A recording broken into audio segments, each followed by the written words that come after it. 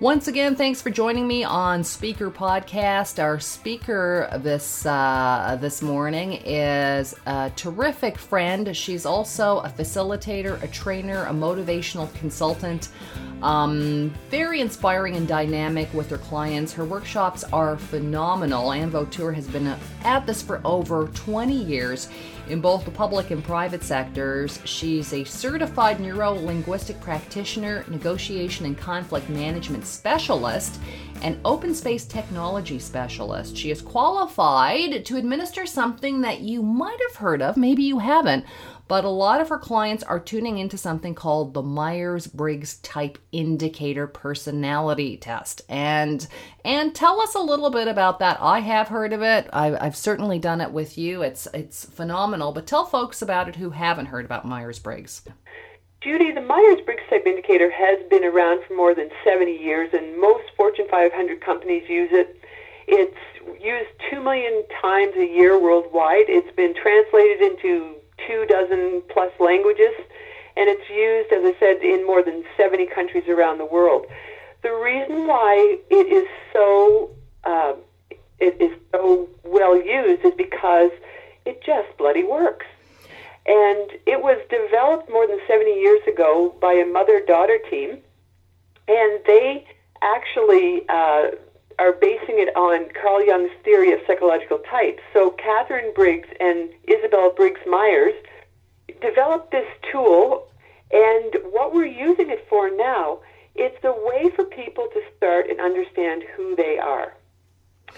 So before you go any further, let's outline what those personality types are. What are the baskets for personalities that people typically fall into? Okay, so Judy, just humor me now. I'm going to ask you, if you wouldn't mind, would you fold your arms for me right now? Sure. Okay, done? Yep, done. Okay, now fold them the other way, the opposite way. Yeah, a little bit weird. It feels very strange. So when I asked you to fold your arms the first time, just describe to me how that was for you. It felt great, very comfortable. I've got my left hand over my right arm.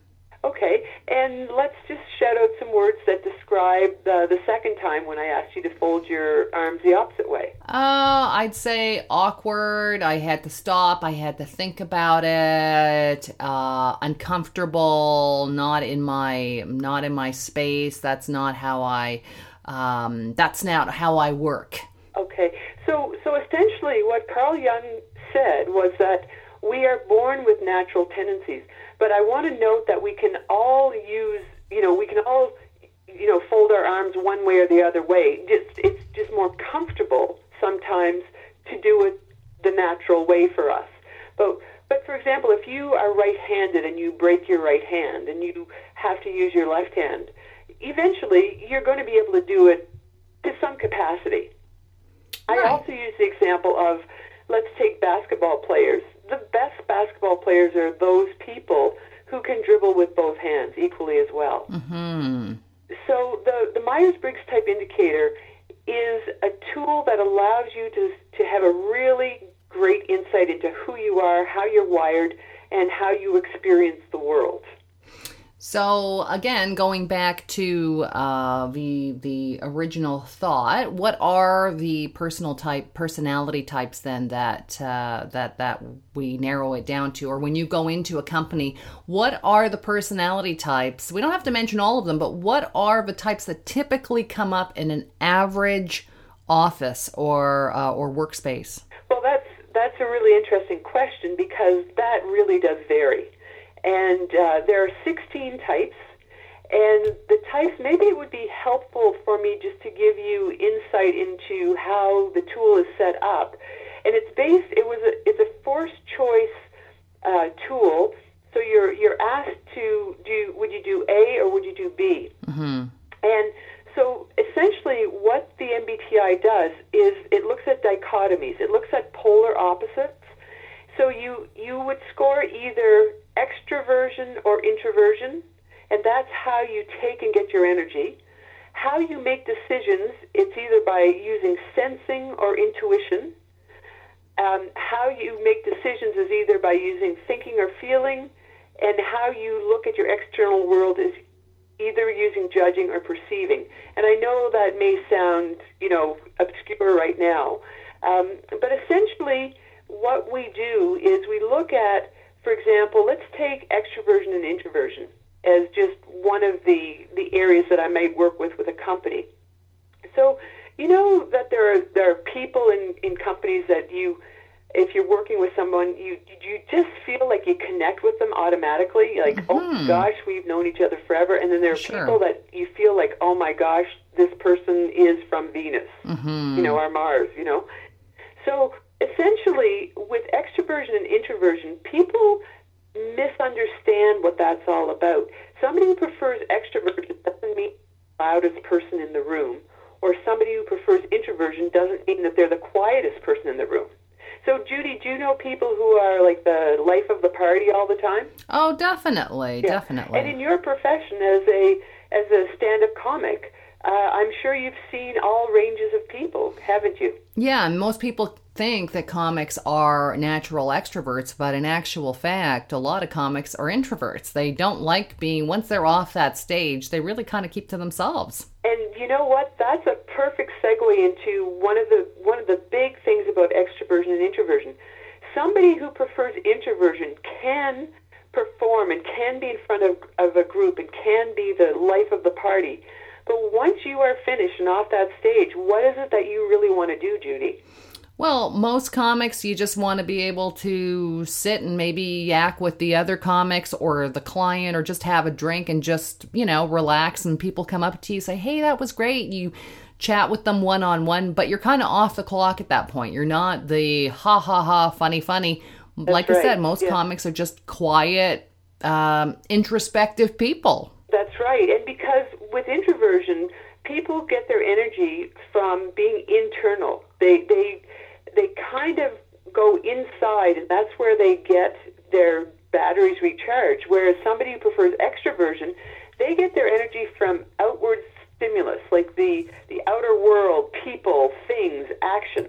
And oftentimes what happens is that, let's go to a situation, I'll use work again.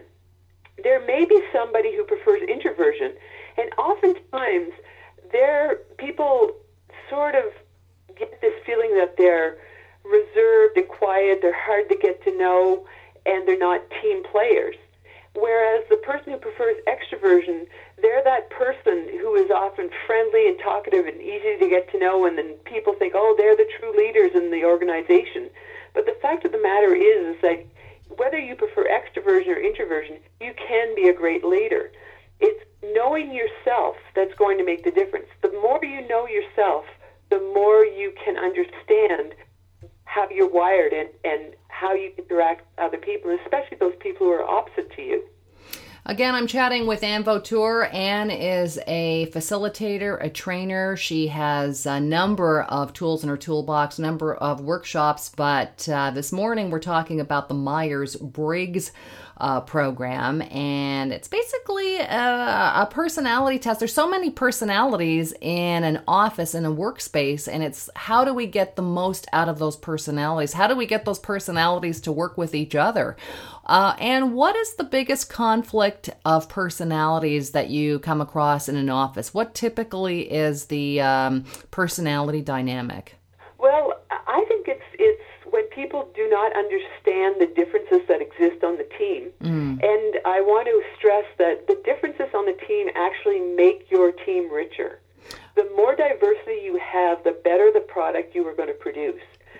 But the key is you have to understand the differences that exist. And rather than judge somebody who's different than you, if you're curious about their type, if you're curious about how they're wired, and then the differences actually brought together will make a stronger, better connection.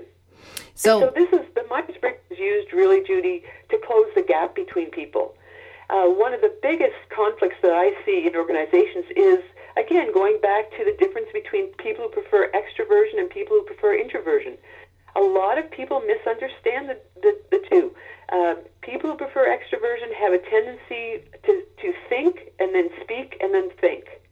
And sometimes they think out loud and and they're using their hands, they're using gestures, they're excited, they're changing their minds, and that's how they process. Whereas somebody who prefers introversion, you ask them a question, and you have this silence, and it may just be 15 seconds, but to somebody who prefers extroversion, it feels like 2 days. And people who prefer introversion have a tendency to want to think, and then speak, and then think. They're always keeping their thoughts and emotions quite private. And it may come across as they're not team players. So that, I think, is one of the biggest things that causes conflict in organizations. And understanding that if somebody is being quiet, it doesn't mean that they're not a team player. It simply means that they're recharging their battery or they're processing something. And so that's one of the big differences. The other is how people make decisions. We have a tendency to either make a decision by using thinking, which is quite logical, and that would be, let's really take a look at, what's right, what's wrong. Let's take a look at, Right, A, B, C, and then they go through the test, right? That's right. They go through the assessment. So the people who prefer thinking decide with their head, and people who prefer feeling decide with their hearts. And so that in itself can cause differences, because some people are saying, oh, you're too soft. Some people are saying, oh my gosh, you're just a meanie about how you're, making that decision.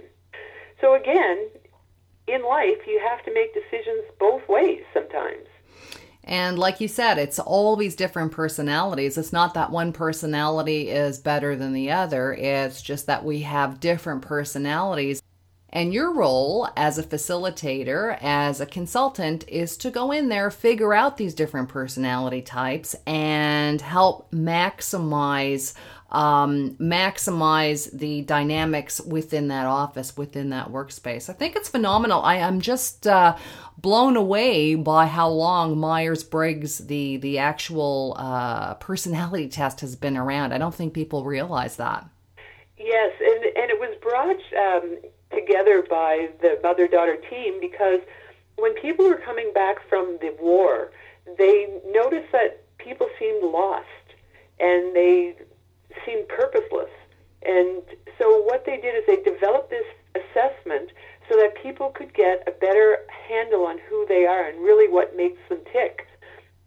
I always ask clients before we start, I ask them the question, who is responsible for your life? And the answer, Judy, is? Of course, we're responsible for our lives. That's right. And so my next statement is, so when you know better, you can choose to do better, can't you? Right, exactly. So what the Myers-Briggs allows you to do, it allows you to become responsible for your own life by learning honestly who you are and how you sort of live your day-to-day life. And the more you know, the more you can adapt or focus in on your strengths or make some changes to those blind spots that you might have. Again, I'm chatting with Anne Vautour. Anne is a certified neuro-linguistic practitioner, negotiation and conflict management specialist, an open space technology specialist. She is an expert with team building, conflict management, and just basically any area of human development. Anne is, like I said, amazing. I have seen with my own eyes the work that Anne does with offices, with the military, with just people. So if you would like to get a hold of Anne, I'll give you her website. It's AnnV, ANNV as in Victor, AnnV.org. And Anne, is there a phone number that folks can reach you at, or is that the best way that people can get a hold of you is through your website, AnnV.org? The website's probably the best way, Judy, or email. And email is info, INFO, at ANNV.org. Perfect. And thanks so much for joining me. Judy, it's my pleasure, and as always, lovely to chat with you.